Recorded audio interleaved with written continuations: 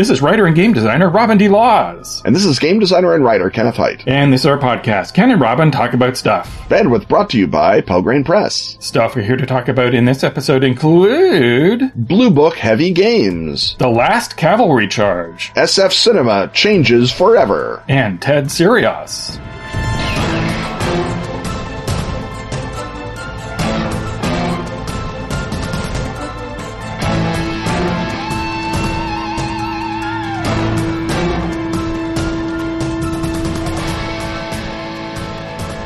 Did you know that both of us, Ken and Robin, have written books and games for Atlas Games? This month, they're featuring products by us on sale. We're so honored. Atlas Games is doing a special for our listeners only. Use coupon code Ken and Robin 23, that's spell out A-N-D in Ken and Robin, to save 20% on your games and books at atlas-games.com. Like Robin's action-packed feng shui and conspiracy-drenched Over the Edge. Or Ken's mini mythos series of Cthulhu-themed children's books, like Goodnight Azathoth and Clifford the Big Red God. So who writes our banter in these Atlas ads? Our good friend Michelle Nephew. Sometimes I think that power goes to her head a little. Like last month where she had me singing Christmas carols for Weird Little Elf. Yeah, I kind of noticed that. Yeah, this month Atlas Games is running a sale on products the two of us have written for them. But what does that have to do with me repeating, Michelle is a goddess and we bow before her greatness? Her script cues are even worse. I can't stop hitting myself. Ken, just because it's in the script notes doesn't mean you have to actually slap yourself. It's audio. It's a podcast. Our listeners can't see you. I don't feel so good. The things we do for our listeners. But at least this month, they're getting 20% off on books and games written by the two of us. Just head over to atlas-games.com for your exclusive discount on feng shui, Over the Edge, and mini mythos products. Then use the coupon code Ken and Robin 23 at checkout.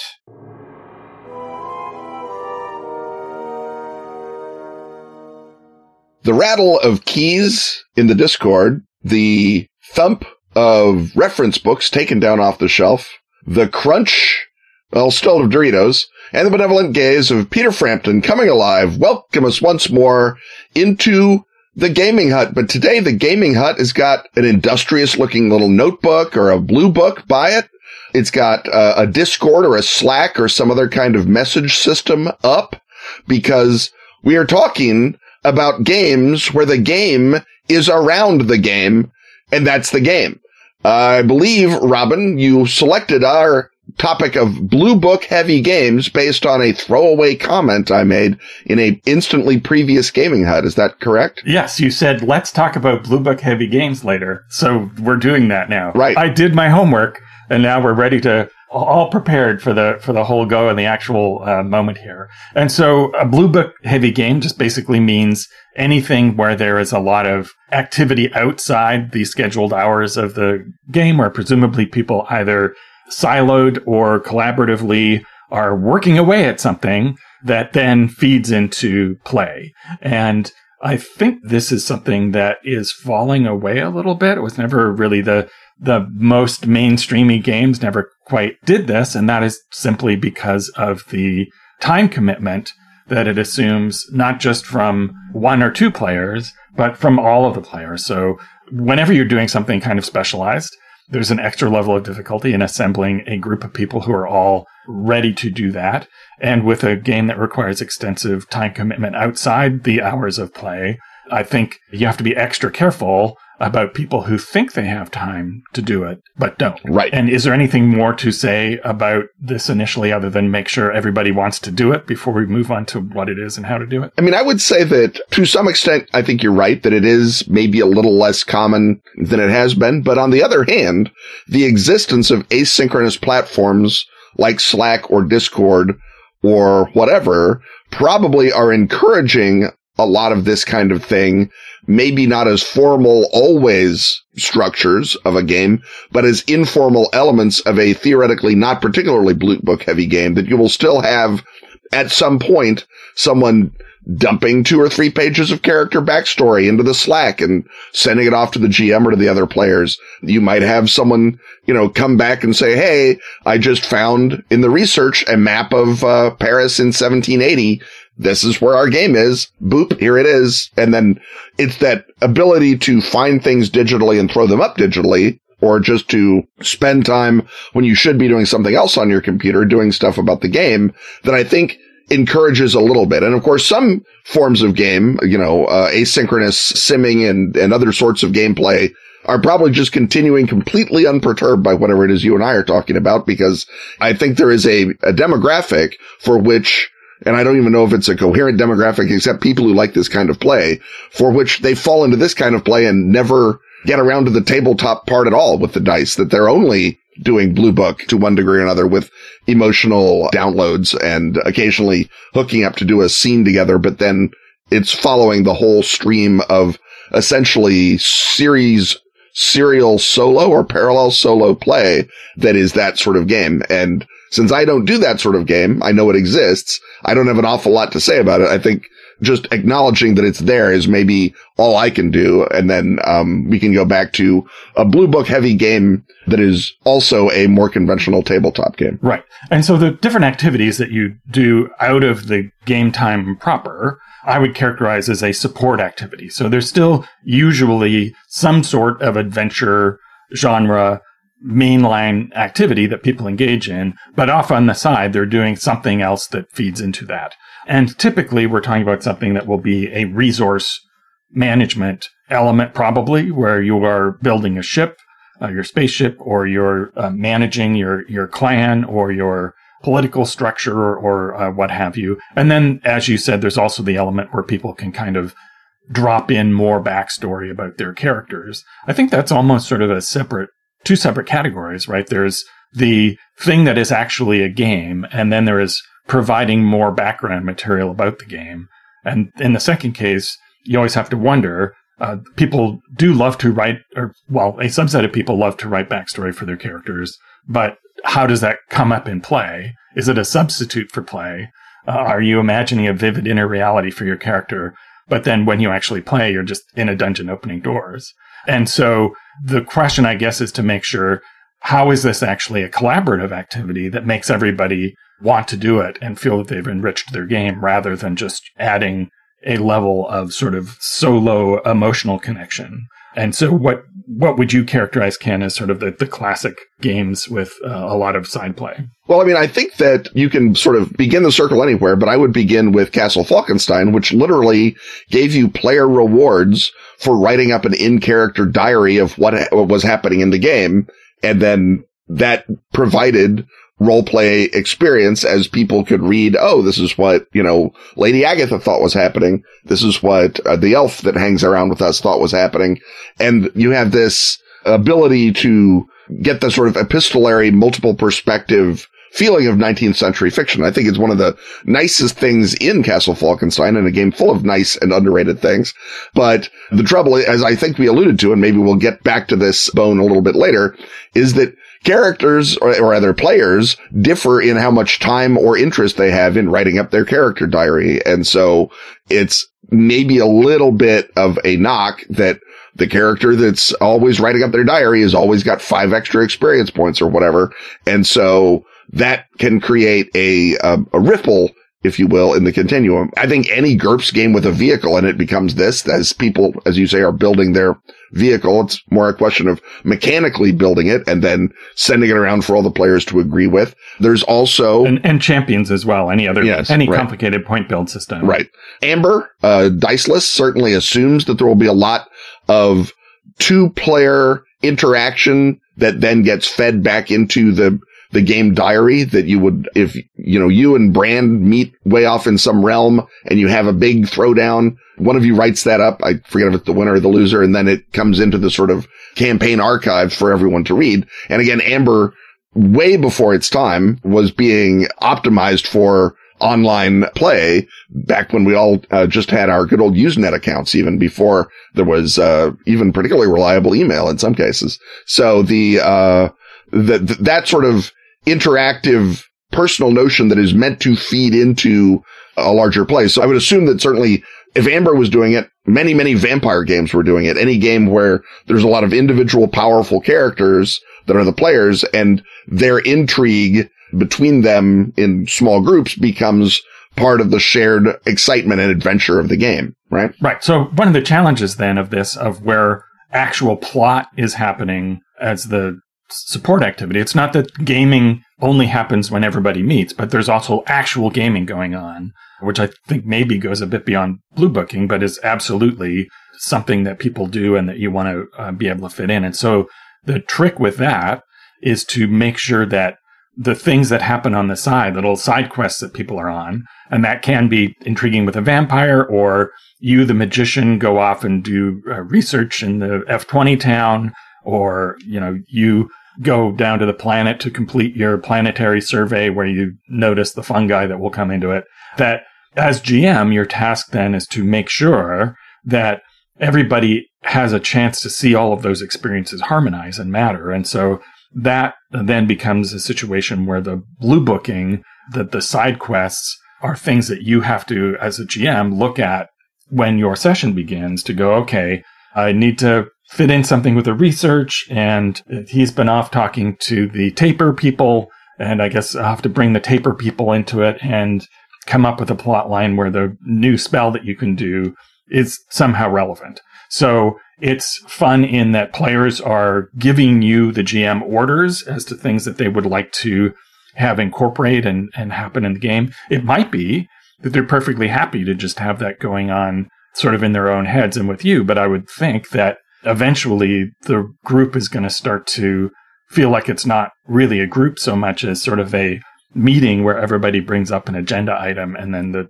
person chairing the meeting has to deal with it. And I think after a while, that becomes less fun. So you have to find ways to weave those into the actual adventures or combined stakes so that everybody's plot line not only gets served, but converges into a single plot line. And that's the extra challenge that goes with having this sort of gameplay, is that I think you're right, that the GM, to make it feel organic and fun for everyone, has to be able to pull all of those threads into a core story, so that if, 3 of the characters are engaging in a passionate romantic triangle, at some point on screen with the other 2 players there, the one at the top of the triangle has to choose between the druid and the paladin, and it has to happen at a dramatic moment, ideally where, the new spell is being tested or whatever. Okay, now this just needs the hair of your true love. Who do you pull the hair from there? Cleric? And it's like, oh man, how about we use the fur of my kitty? It's like, no,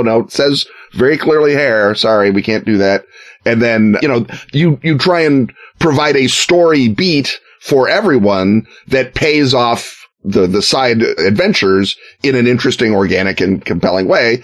And that's not easy. It's not easy just to do a regular story that is compelling and interesting. And certainly you have these orders. So on the one hand, that makes it, I don't want to say easier, but it makes it a different kind of fun and maybe a different challenge, because you're not, having to create everything de novo. But, people don't do it on legitimate multi-million-dollar television shows every week. So it's obviously harder than it looks. Right. And it's going to push you toward a sandboxy style of play, away from mission-oriented adventures. And we've talked about the pros and cons of both of those styles many times on the show. And so, again, you want to make sure that multiple people feel a payoff when one of the person's sort of side quests enters it. Well, I would be tempted in this day and age to, whether you're doing it in a Discord or Slack or wherever, to use the same rule that I use when parties split up in person play, or, in core play, which is to have everyone be able to access what is going on so that not only are you allowed to, but you are expected to go and read, Josie's side quest where she goes to talk to the taper people, and, Dev's thing where he goes and researches this new particular form of fireball, and you're expected to be up on that when you show up for the core game. Yeah. And this will allow the GM to offload some of the pressure of trying to harmonize all of these things by saying, Dev, what do you think the taper people might be able to add to your spell research process? You're very interested to hear from Josie when she gets back. Why is that? Mm-hmm. And so have them take on the load of the hard bit of this style of play, which is getting everything harmonized.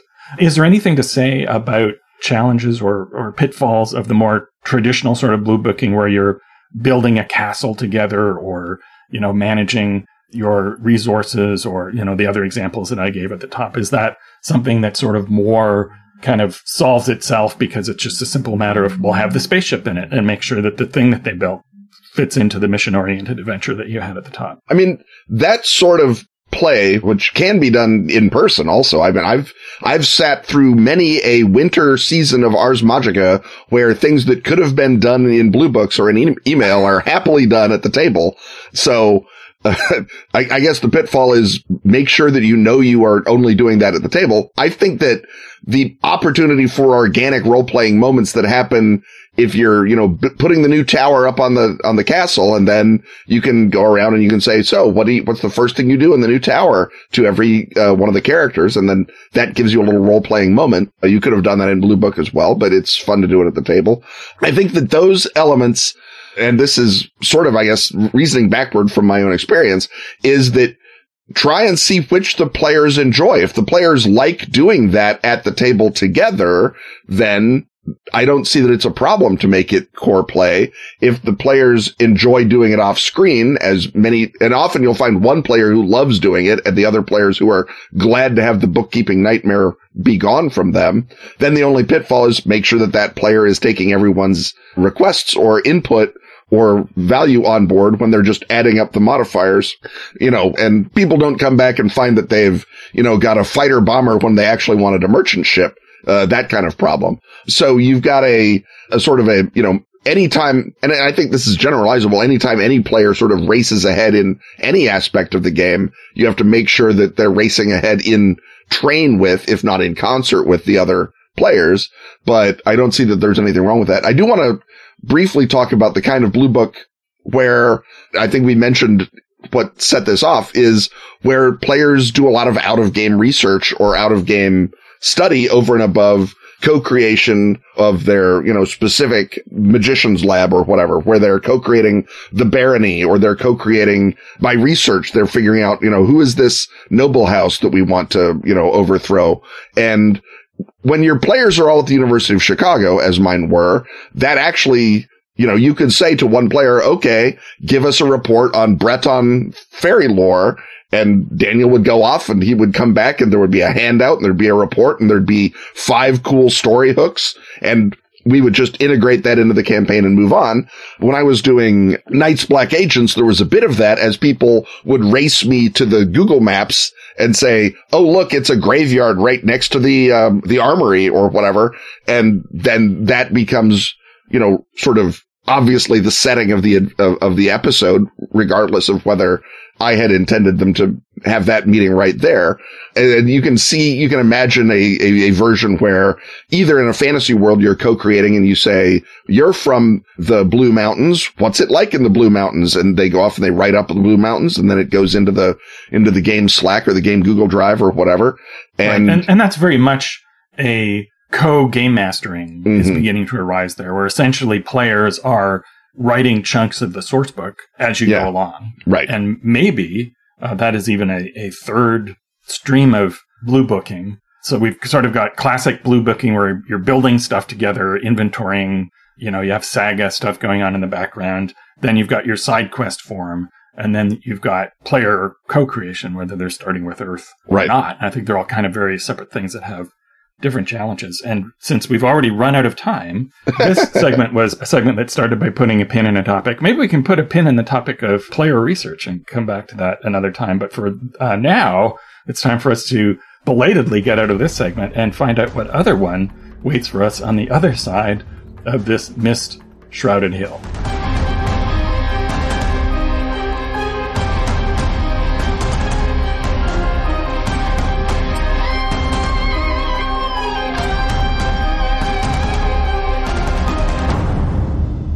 The skies above New Olympus are patrolled by caped crusaders, but these superior beings are far from heroes. They wield their powers with reckless disregard, serving the interests of corporate overseers and silencing those who oppose their will. You are Clara Koenig, investigative journalist for the Pedestrian newspaper. You intend to prove that the privileged superhuman elite do not yet hold a monopoly on justice. Welcome to Alter Ego Mania, the newest setting for the Gumshoe 1-to-1 system. Featuring a quick start rules guide, printable problem and edge cards, and a starter adventure. Alter Ego Mania contains everything you need to run a one-player, one-GM game set in a universe of corrupt superheroes. Exclusively available in PDF. The exciting format unaffected by global paper shortages. That can't get stuck in customs. That's waiting for you right now. At the Pelgrane Press web store. Or Drive-Thru RPG.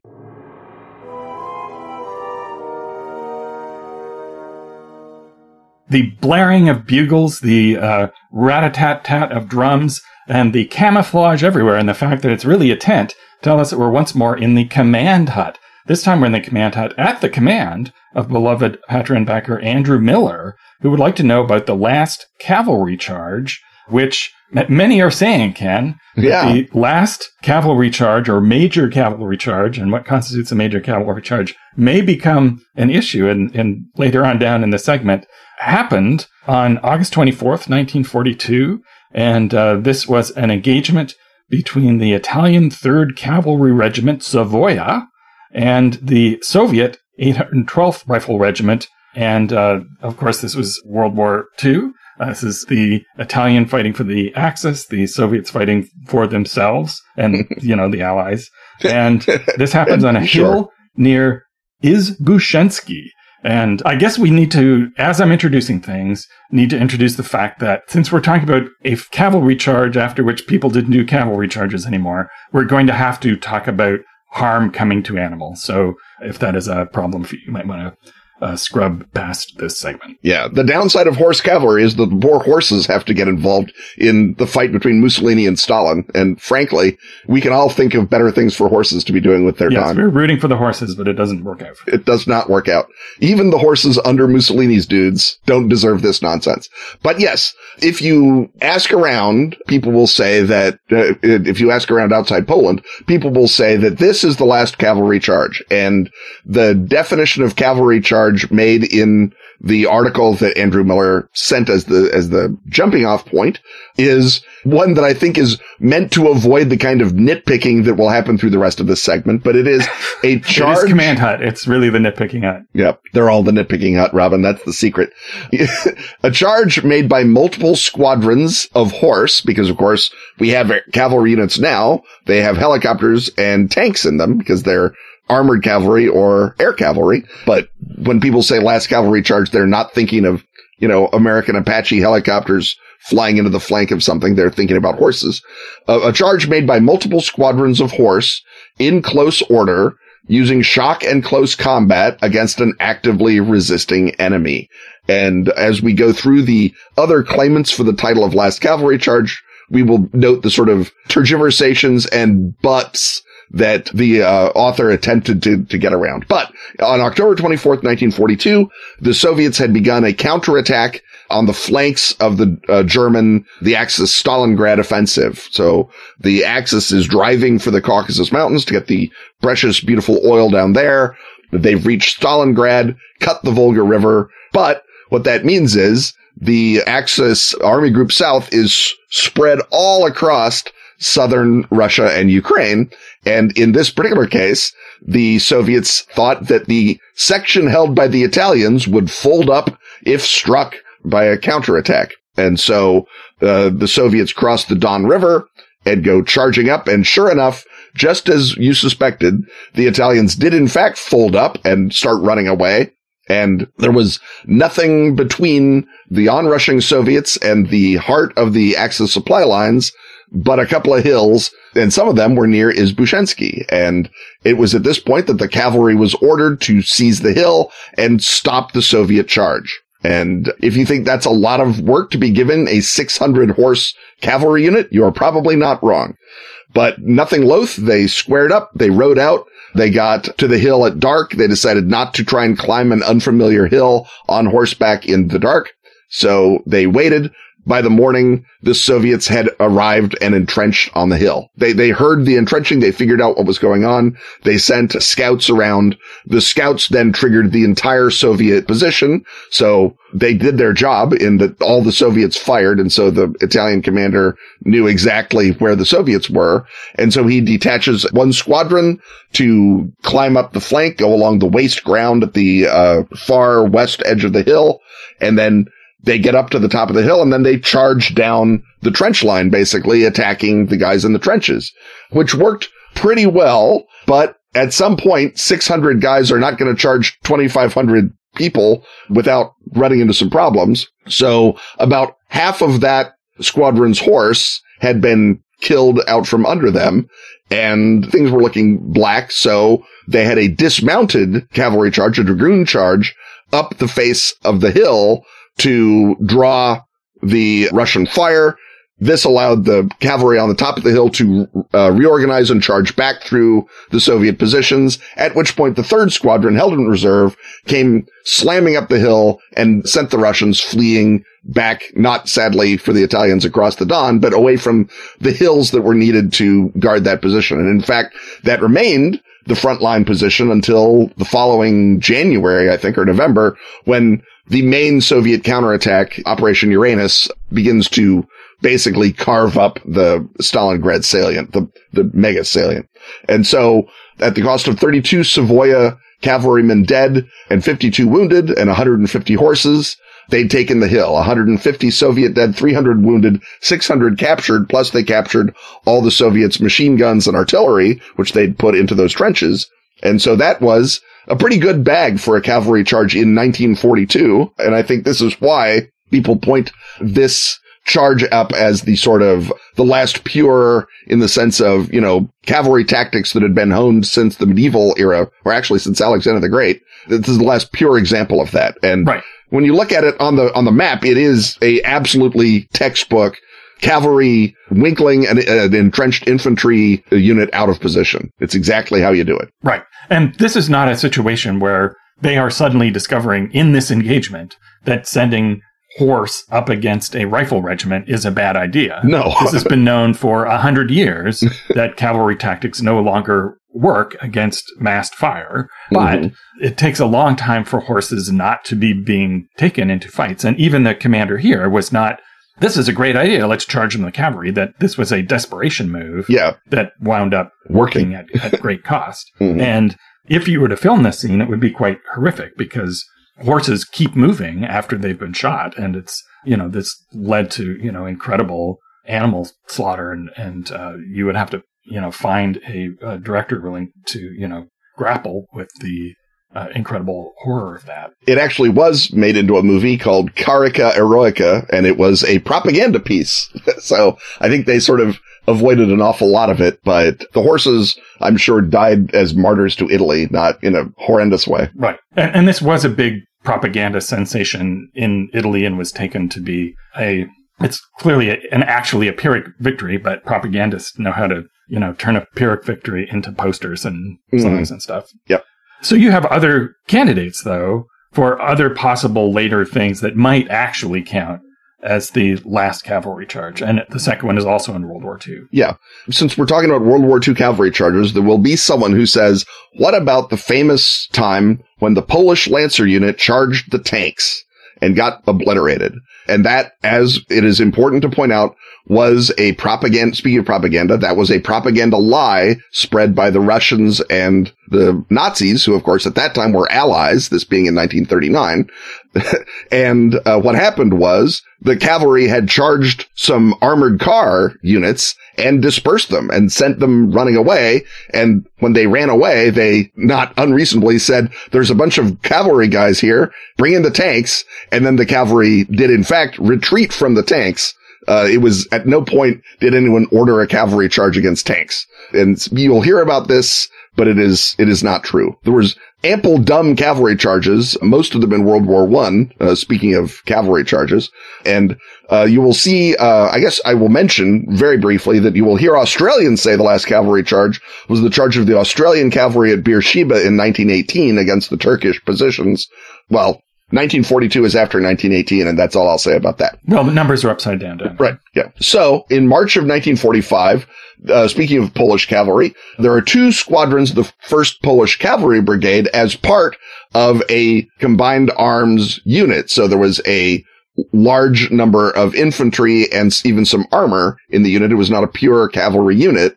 And the Germans were defending a village, Schoenfeld, in what was then Germany and will soon be Poland, not least as a result of this charge. And there was a hill in front of the village where there was an artillery position entrenched. 2 squadrons of the Polish Cavalry Brigade charged that artillery position because they came in out of the smoke of the burning tanks after the artillery had knocked out the armor. And so they basically snuck up on the hill. If you could imagine sneaking up at a full gallop on a war horse, they did it. And then they knocked them off the hill. The village was no longer protected. And so the surviving infantry and armor were able to sweep around the hill and take the village. So at the end of that, you had only 7 cavalrymen lost, no number of horses given, and 500 Germans killed, but also there was 140 other arms, Poles killed taking the village. So it was not a pure cavalry engagement. It was a cavalry part of a combined arms engagement, which again, I think people can argue with some justification is true of most cavalry charges. Right, because the point of a cavalry charge is to demoralize the opposing troops, because having horses running toward you is inherently terrifying in a way that, you know, even vehicles, which are much tougher than horses and can do more damage, there's something atavistic about the chaos that you are envisioning when a horse is barreling toward you. And so that causes ranks to break, which has been part of cavalry forever. Right, yeah, and was the point of cavalry from almost the first time there was cavalry.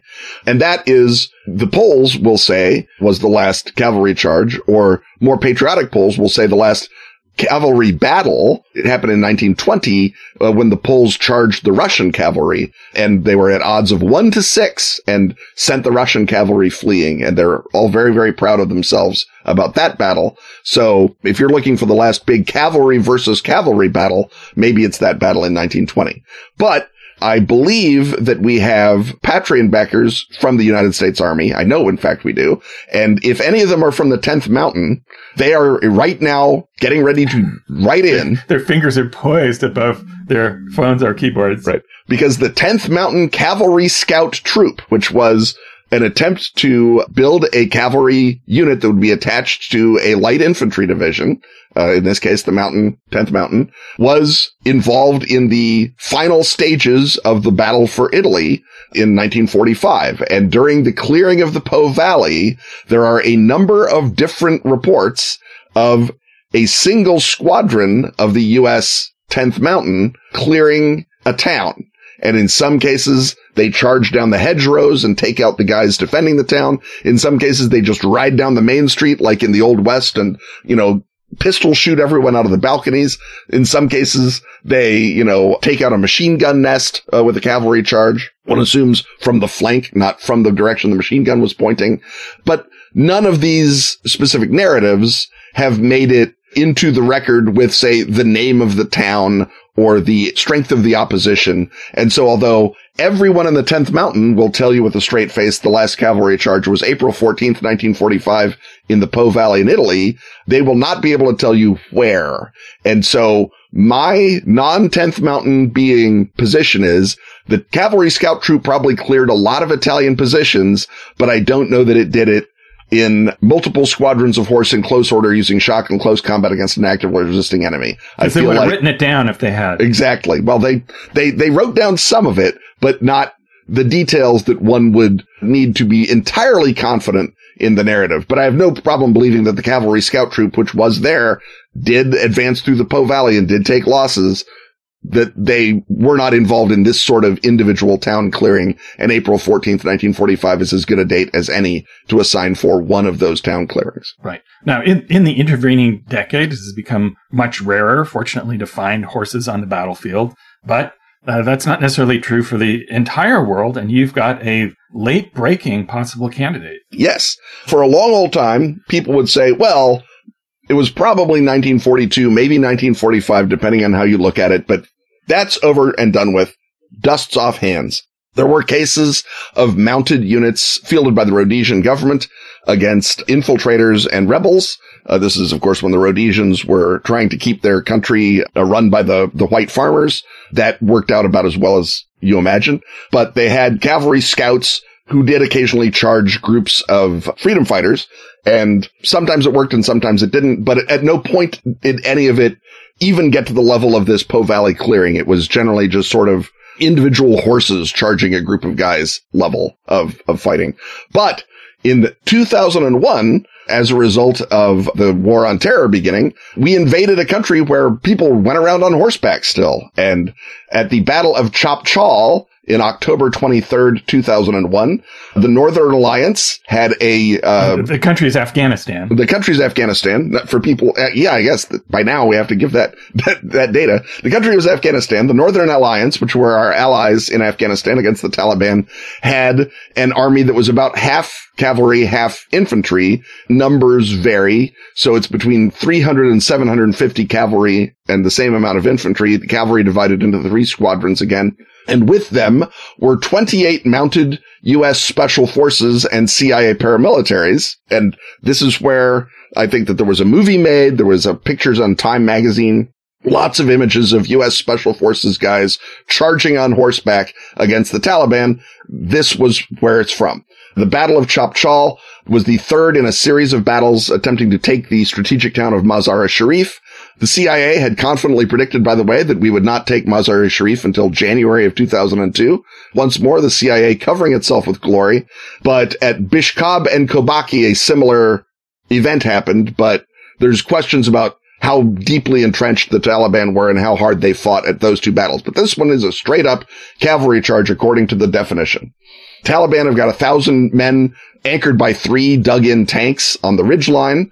The cavalry charges across the open space. At some point, enough of the horses have been knocked down or the chargers wounded that they sort of pause a bit. They send the infantry up to engage the unit, and then the cavalry charges again and clears the top of the ridge. And everyone would say, well, that's a straight up combined arms use. That Dostum, the commander of the Northern Alliance, regular Tamerlane, using his infantry and his cavalry cleverly. Well, Tamerlane did not have something that Dostum did have, which was a series of B-52 strikes that went across the ridgeline and did maybe a bit of the ancestral cavalry job of demoralizing the men in the trenches. It reduced the mass fire. Yes, it reduced the mass fire, and I assume knocked out some of those tanks.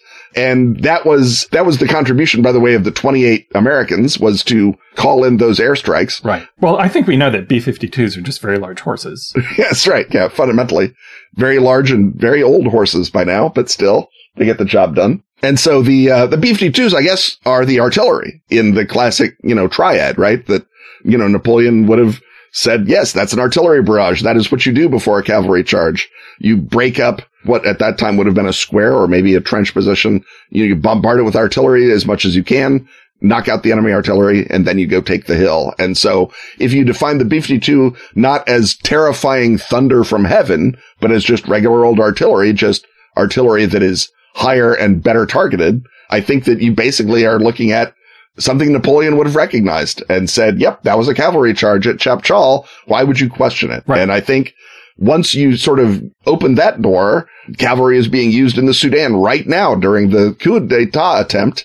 There's cavalry all over the Sahel in Africa. There's ongoing wars between, jeeps with machine guns and cavalry units, camel cavalry in some cases. Right. Where there are vehicles, people will use those vehicles in a war that breaks out, whether those are pickup trucks or horses. Right.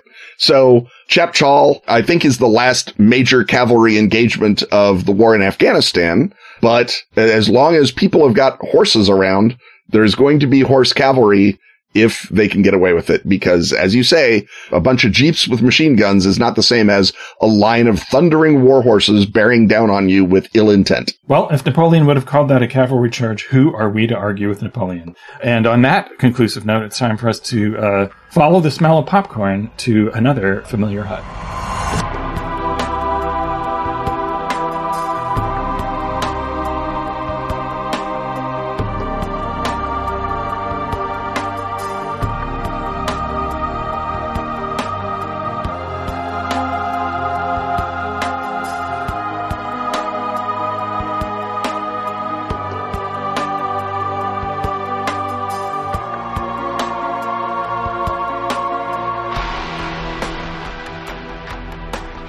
The Best of Askfageln is now available at Drive-Thru RPG. All issues of Phoenix Magazine since 2013. That's spelled F-E-N-I-X. Can now be grabbed in special English editions. Containing stellar gaming material from our own Ken Hite. And such other recurring stalwarts as Graham Davis. And Pete Nash. Also find Dice, the gorgeous photo book celebrating that classic gaming accessory. And Freeway Warrior, the series of post-apocalyptic choose-your-adventures by Joe Dever. And if you speak Swedish, not English... That's Swedish, not English. You can delight in every original issue of Phoenix. And the new Sagebrush and Six Guns role-playing game, Western. How do you say slap leather varmint in Swedish? Oddly, Google Translate refuses to help on that. That's the Best of Askfageln on Drive-Thru. Make sure we can always afford to do our homework by joining such Patreon backers as Scott Jones, Darren Dumay, Robert Dean, Chris Lydon, and Patrick Joint.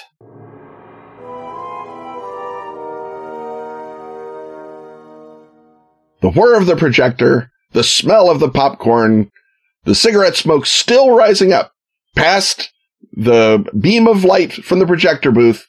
Welcome us once more into the Cinema Hut. And in the Cinema Hut, Robin, this is, I think, the longest line we've had to wait in to get to our center seats, center aisle of the science fiction cinema essentials. Because now, after promising it for so many segments, we have reached 1977, the summer of 1977, and a little film that I like to call Star Wars, directed by George Lucas. I understand other people call it other things, among them George Lucas. We can leave that for another hut. Oh, I'll say it in this hut. It's called Star Wars. Yeah, right. I saw it in 1977. Clearly said Star Wars. It said Star Wars right there. Yeah. So this is the film that changed not only science fiction, but cinema in general. It didn't usher in the era of the blockbuster. That would have been Jaws that did that, but it's certainly the one that I think has had much more influence on the various different blockbuster eras that have followed it, and on, even though there were a whole bunch of sequels to Jaws,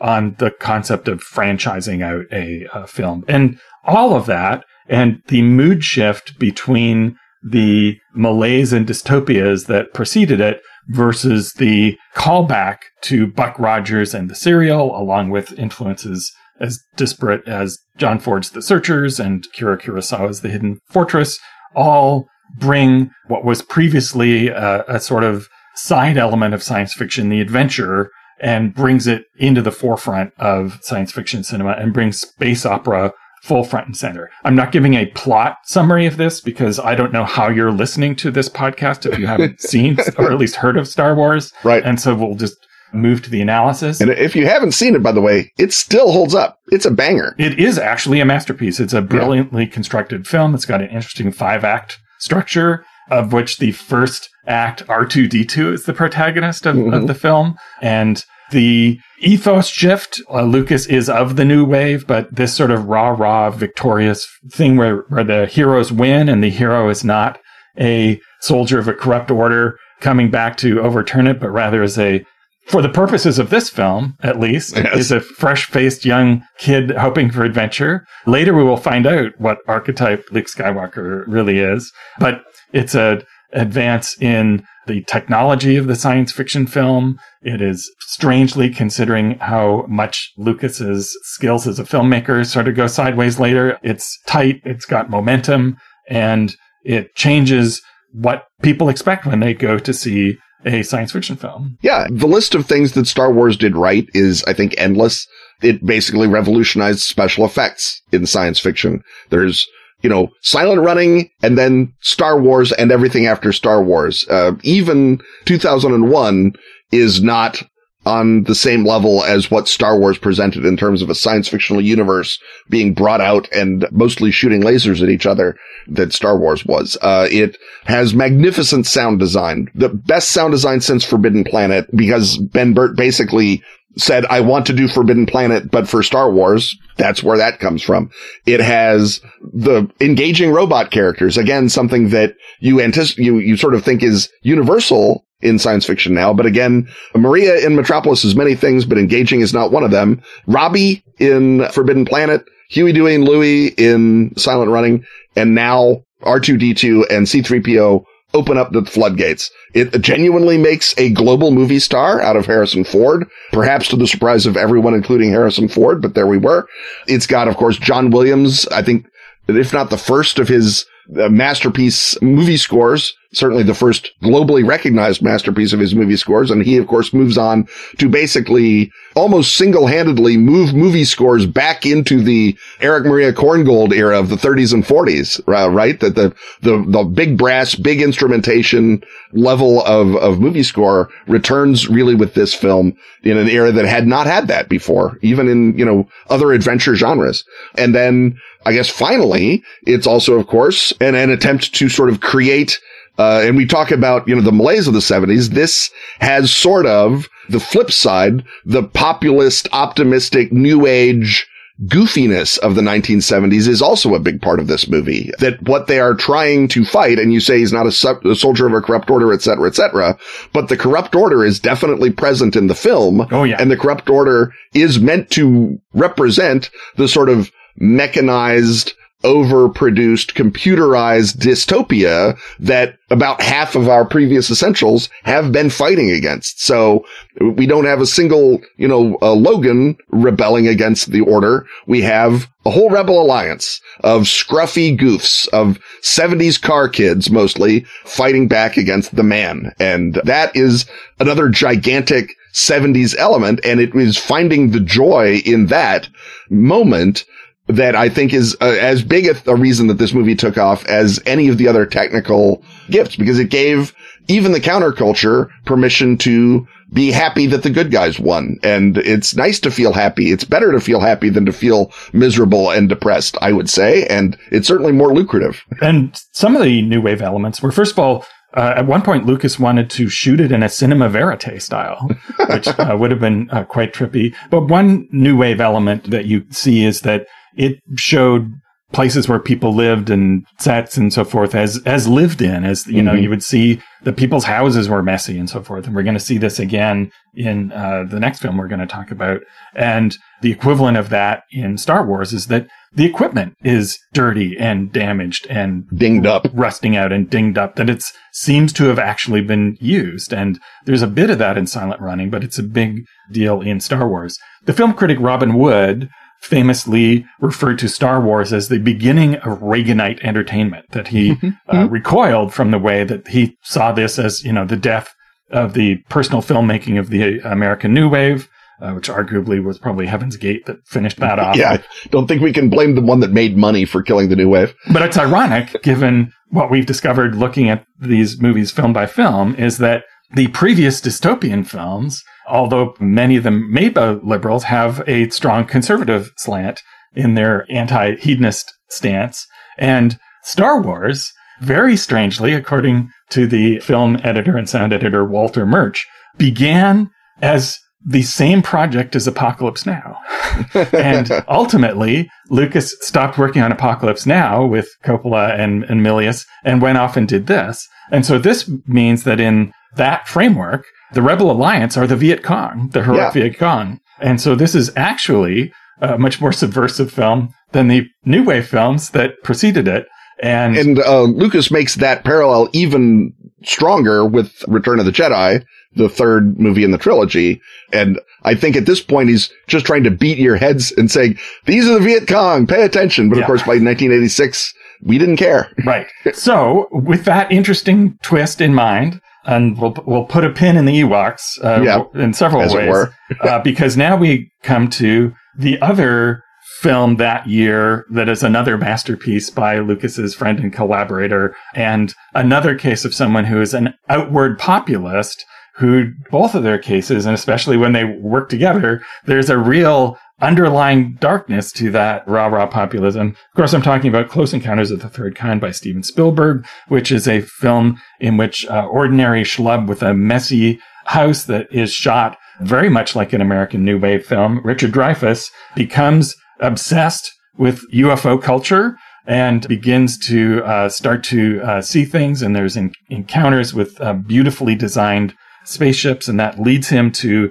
abandon his family to go to Devil's Tower to find out what that thing he was making out of his mountain of mashed potatoes really means and what the significance of that all is. And there is a outward optimism and a layer of darkness underneath that film. Yeah, Close Encounters, I think, is a movie that is an attempt to humanize the revelation in 2001. That Lucas, rather than saying the aliens are God, are presenting this entirely mysterious text to us in the form of monoliths. This is about communication with not a impersonal, Old Testament God, but a New Testament savior. And there are signs and wonders. It's a religious quest story. He does it through the lens of the UFO cult, which in the 1970s was very much a religion for the people that followed it. And, of course, it concludes with the triumphant establishment of communication between Earth and the aliens in the form of music. And if that is not Spielberg all over, that there is the transcendent, but we understand it and approach it through art, then I don't know what is. Richard Dreyfuss, of course, is amazing in it, just as he was in Jaws, the movie that created the financial format of the blockbuster. Our buddy Jacques Vallée is basically portrayed by the Francois Truffaut character in the movie. So if there wasn't a Cartas tie-in already in a movie about UFO worship and coded communications, now there's absolutely one. And it is again, I would say another optimistic film in that Roy Neary, the Richard Dreyfuss character, does get to the point. He reaches the promised land. He gets his communication from God, from Jesus, Space Jesus. And there is a unity between the government and science and the everyman in the face of the aliens that I think a later film might not have done and an earlier film absolutely wouldn't have done. And it could only have been done in this, sort of cusp historical moment, and only by Steven Spielberg of all the directors in America and the world, I think. Right. But it is a film about how being an apostle has its price. Bad effects. Yeah. Let's briefly mention, we talked about it before in context of the original, the 1978 Invasion of the Body Snatchers, directed by Philip Kaufman. I like it a little better than you do, but because it is a remake, I'm not going to put it on the essentials list. But it is sort of a trailing indicator of how the critique of 70s hedonism, it's still popping along. And here, basically, the body snatcher plot line, which tracks very closely to the original one of vegetable creatures from outer space coming and creating pod duplicates of people. Now the threat is therapy culture and the self-absorption of the 70s. And so it's still about paranoia, but the paranoia that it selects is very much of its time and sort of an indication of that, things don't immediately turn on a dime. This is just a year after Star Wars, so it's not really influenced by it in the same way. Right. And we have another dystopic film right after it in 1979, George Miller's Mad Max, the first of that storied franchise. And I guess not a franchise, just a series of films by the same director. But Mad Max is almost at the bubble between a crime film and a science fictional post-apocalypse dystopia, which definitely the rest of the series opens up into. Right. But I would actually not. I think it's on the other side of the line because it's not even a post-collapse movie, right? That it's just showing you the beginning of a social collapse, but people still have homes and they watch the TV news, and it's just that there are these punks out on the highway who have taken over. And so I don't think it quite crosses the line into actually having a science fiction premise, that it's an action exploitation movie whose sequels then become post-apocalyptic science fiction. So I wouldn't actually put it on this list. Well, I would, because, the how did we get here is a big part of science fiction. And this is definitely if this goes on movie in the tradition of science fiction. It's just a even nearer future than the standard near future science fiction is. And in the same way that Andromeda Strain is a science fiction film about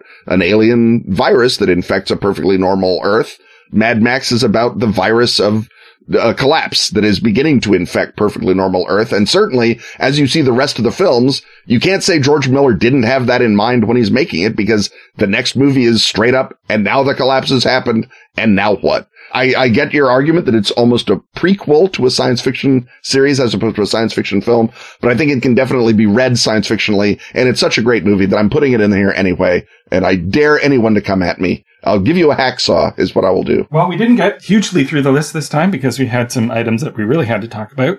So we're going to still be in 1979 when we pick up next time, and might not even get into the 80s, because there's a whole another string either of bangers or of things that need to be talked about. So let's reconvene on a very creepy spaceship next week. But this podcast isn't over, because we've got another segment on the other side of this here commercial.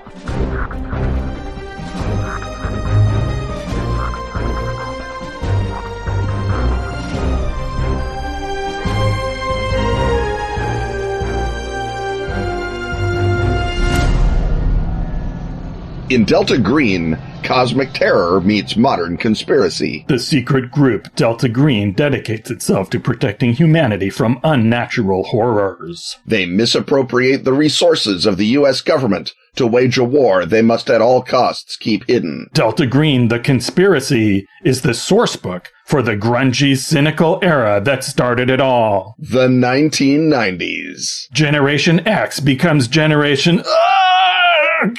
in Delta Green, the conspiracy. An updated, rearranged version of the original 1997 Delta Green sourcebook with new art and graphic design. Featuring top-secret eldritch new appendices by Shane Blackbag Ivy. And a foreword by Ray Plausibly Deniable Wininger. Put on your flannels, grab your duffel bag of hardware, and assemble your fake passports. Enter the Temple of the Dog, exit the Temple of Cthulhu. Never mind all the brain leakage you suffer when seeking the nirvana of Nyarlathotep. Find the fungi on the Mina airfield. And why Jeremy really spoke in class today. Tell your retailer it's at that unmarked warehouse they always order from. That's Delta Green, the conspiracy. From Arc Dream Publishing.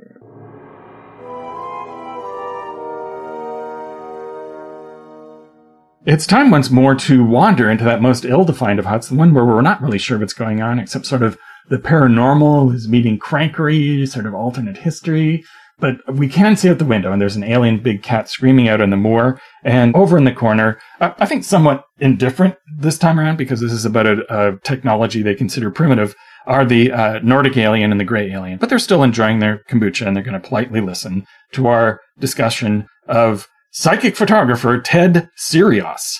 And I recently went to a photography exhibition at the now called Toronto Metropolitan University, and went to see something else. And there, off in a corner, was an exhibit of the supposedly psychically generated photographs of this fellow who in the 50s and 60s supposedly generated images on Polaroids merely using his thoughts. And it was a strange thing to see an exhibit of the actual photographs, which I'll describe a bit when we get to that. But Ken, you have more background in your dossier on Ted Sirios. I do. Born in 1918 in Kansas City, apparently a rambunctious kid kept in line by his dad. His dad dies when he's 20. At that point, he drifts to Chicago, as I guess all rootless drifters do. Winds up as a bellhop and elevator operator in a hotel. He's by now moving rapidly into his alcoholic phase and is showing signs of what his later collaborator and mentor would describe as a sociopathic personality. And believe me, when your collaborator and mentor describes you that way, that's a sign. So he falls in with a fellow hotel employee named George Johannes in 1954 because they're, I think, both sort of into vibes and weird stuff. And Johannes is an amateur hypnotist. And he's hypnotizing Ted Sirios, and he turns out Sirios is a great hypnotic subject. He, goes under and starts giving cool stuff. And they figure they'll use their gifts to psychically locate treasure with traveling clairvoyance. And the way that they do that is they send Sirios down into hypnosis. And at that point, he's possessed by the spirit of Jean Lafitte, beloved Caribbean pirate Jean Lafitte. And Jean Lafitte then tells them where the treasure is, and when they look, there isn't any treasure there. Right. And this is not a part of the story that you tend to hear from supporters of Ted Sirios actually having powers. It is not. As so little of the story do you hear from supporters of Ted Sirios, but here we are. So Lafitte goes away. One imagines Sirios is tired of doing the accent. And everything we have here, by the way, is what Sirios told someone in Fate magazine. It's not, there's not depositions to this effect. Johannes said, let's try it with a camera. They put Sirius's head up to a camera, a regular old camera. And when they develop the film, there's weird images on it. And so at some point they begin using a Polaroid, and the system that Sirios develops is talked of enough in occult circles in Chicago that he gets written up in Fate magazine in 1962. And Fate magazine publisher Curtis Fuller answers a letter from the Denver psychiatrist and parapsychologist Jewel Eisenbud, who is at the University of Colorado Medical School, as well as having a thriving private psychiatry practice. And he says, if you're looking for psychics to test, we have one in Chicago. And so when Eisenbud was in Chicago the next time, he meets Sirius in a hotel room, pays for the drinks, and Sirius produces photography for him. And he says, this is worth studying. He brings him to Denver in 1964, basically buys him an apartment, puts him up, pays him a stipend from a trust that's established, and tests him at the Colorado Psychiatric Hospital and other industrial testing sites in Denver, and demonstrates his photography not only in supposedly controlled academic tests, but also to home gatherings, primarily of doctors. And during the 3 years or so that they're doing this, Sirius repeatedly goes missing, wanders away, goes back to Chicago. He gets beaten up in bars. He gets arrested. He gets thrown out of pool halls. He gets blackout drunk. It's a full-time job keeping Ted Sirius on beam. Right. And that's where we need to say that when Eisenbud says he's sociopathic, that is an older definition of that term, and that has come to mean something now closer to psychopath. Mm-hmm. But at that time, he was essentially meaning that he's just a troubled dude who has real trouble getting along in society and is antisocial. Right. So the process of the photography is that Sirius rolls up what he calls a gizmo, a little tube of black paper, and he holds it between his head and the lens of a Polaroid. He works himself up into a state, screaming obscenity, races his pulse, his veins stand out. Drinks a bunch of beer. It's better off. Drinks a lot of beer and a lot of whiskey. And then then he will yell at the opportune moment to the holder of the camera, shoot. And the guy pushes down the trigger, or the shutter, I guess, technically, and the Polaroid takes a picture. Sometimes there's nothing. Sometimes you get a entirely black image, which is optically weird. Sometimes you get an entirely white image, which is even optically weirder. These are called... So Eisenbud thought that those two were proof of paranormal activity, that's not something that would normally happen. Right. And those are called blackies and whiteys, and some are total blurs, and sometimes you get recognizable, if distorted, images of the sort you might think of remote viewing producing. They produced, in the 3 years of testing, they produced 2,100 images, and about 400 of them are pictures of something. Right. And a lot of them look sort of like the blurry image that you would get if you're accidentally taking a shot or while you're putting your camera away, as happens now, but not with a Polaroid camera. Mm-hmm. And they are quite blurry and indistinct, but there are recognizable things on them. And one of the most interesting ones is there's 2 shots of the same storefront, which was a particular gold retail store that Sirius knew from Chicago, but the signage looks slightly different on the 2 of them. Mm-hmm. And at one point, he took a picture of what Eisenbud recognized as his ranch that he owned, but it was the ranch as it appeared 20 years ago and not as it appeared now. And how would that happen? Questions Eisenbud. Pictures of the Parthenon, pictures of cars, sometimes it's pictures from closed books that are on the site. In the 1965, they went to the Field Museum in Chicago to do tests, and they thought maybe he can do psychic pictures of the past. And so they had all manner of skulls and pots and things for him to psychically concentrate on. And what they got was a bunch of pictures of the Neanderthal that was part of the diorama of Neanderthals downstairs. And so that's good fun. So Eisenbud theorized that some of the blurs were the surface of Ganymede, but he couldn't get any astronomer to take even the question seriously. In 1967, Eisenbud publishes a book called The World of Ted Sirius, Photographic Studies of an Extraordinary Mind. And in that book, he claims Sirius psychokinetically manipulates light to create the images that he receives clairvoyantly. And he further theorizes that everything is mind, that there is no matter, and so therefore manipulating what we think of as matter is really just psychic energy. And psychic shouldn't have any problem manipulating a world that is purely a sensation and has no reality to it. An argument that David Hume shut away in 1750, so it's always good to see it coming back into print. Right. And all this time, Sirius is warning him that he thinks that there's a timer clock on his power, that he's not going to have it forever, and that one day it's going to be curtains. And then he produces a picture of some curtains. Right. Yep. And that was on June 15th, 1967.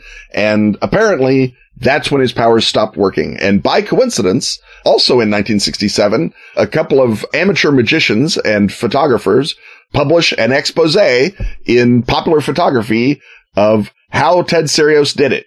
There's also the hospital where Eisenbud had privileges, asked a guy named Niall Root to look into it. And this is during the testing period in 1966. They all basically come up with the same theory that Sirius's drunk and antisocial behavior, including stripping down, acts as a misdirection. People don't want to look at a drunk screaming person who's shirtless. Not now and not in 1966. During that misdirection, he would sneak an optical device into the gizmo. An optical device generally has a piece cut out of a slide or a piece of an image and a tiny lens or a marble to provide something for the Polaroid to gather the light through. And with that image, and there used to be little things on your keychain that you could buy, and there'd be like a little tiny, like a kaleidoscope, like a little telescope thing, and you'd peek through one end of it, and in the other there'd be a picture of Marilyn Monroe or whoever you wanted to see a little picture of. And so you could get one of those, take Marilyn Monroe out and put in the Parthenon or a Neanderthal or whatever else you might want to have a psychic picture of. And then while the Polaroid film is developing, which takes, of course, a minute, and everyone's looking at the Polaroid to see what happens, that gives Sirius an opportunity to palm the crystal again so that when you look at the gizmo after the shot, there's nothing in it. And James Randi reproduced it. Other magicians have reproduced it. Other photographers have reproduced it. Niall Root reproduced it. It's not hard to do. And it's apparently not hard to gull people in 1966 or now with basic stage magic. Right.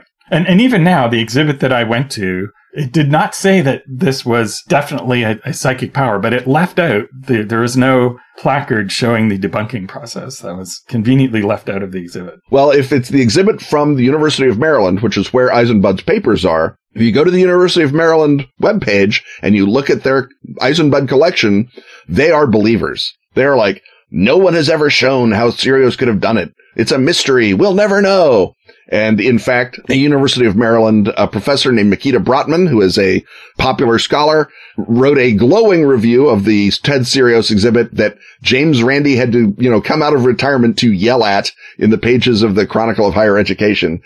Sirius died in 2006 in Quincy, Illinois. Jewel Eisenbud died in 1999, and that's when his papers all moved to a University of Maryland. And the University of Maryland built this sort of archive of the Sirius product. Right. And after his powers stopped working, he did profess, after he moved away and was not in close contact with Eisenbud, to still be trying to recover his power. And at one point, he did send him one color Polaroid. So the rest of them are all black and white.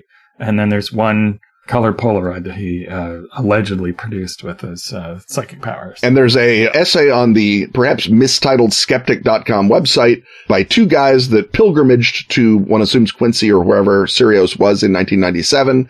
They keep it a secret in the thing for pointless mystifaction reasons.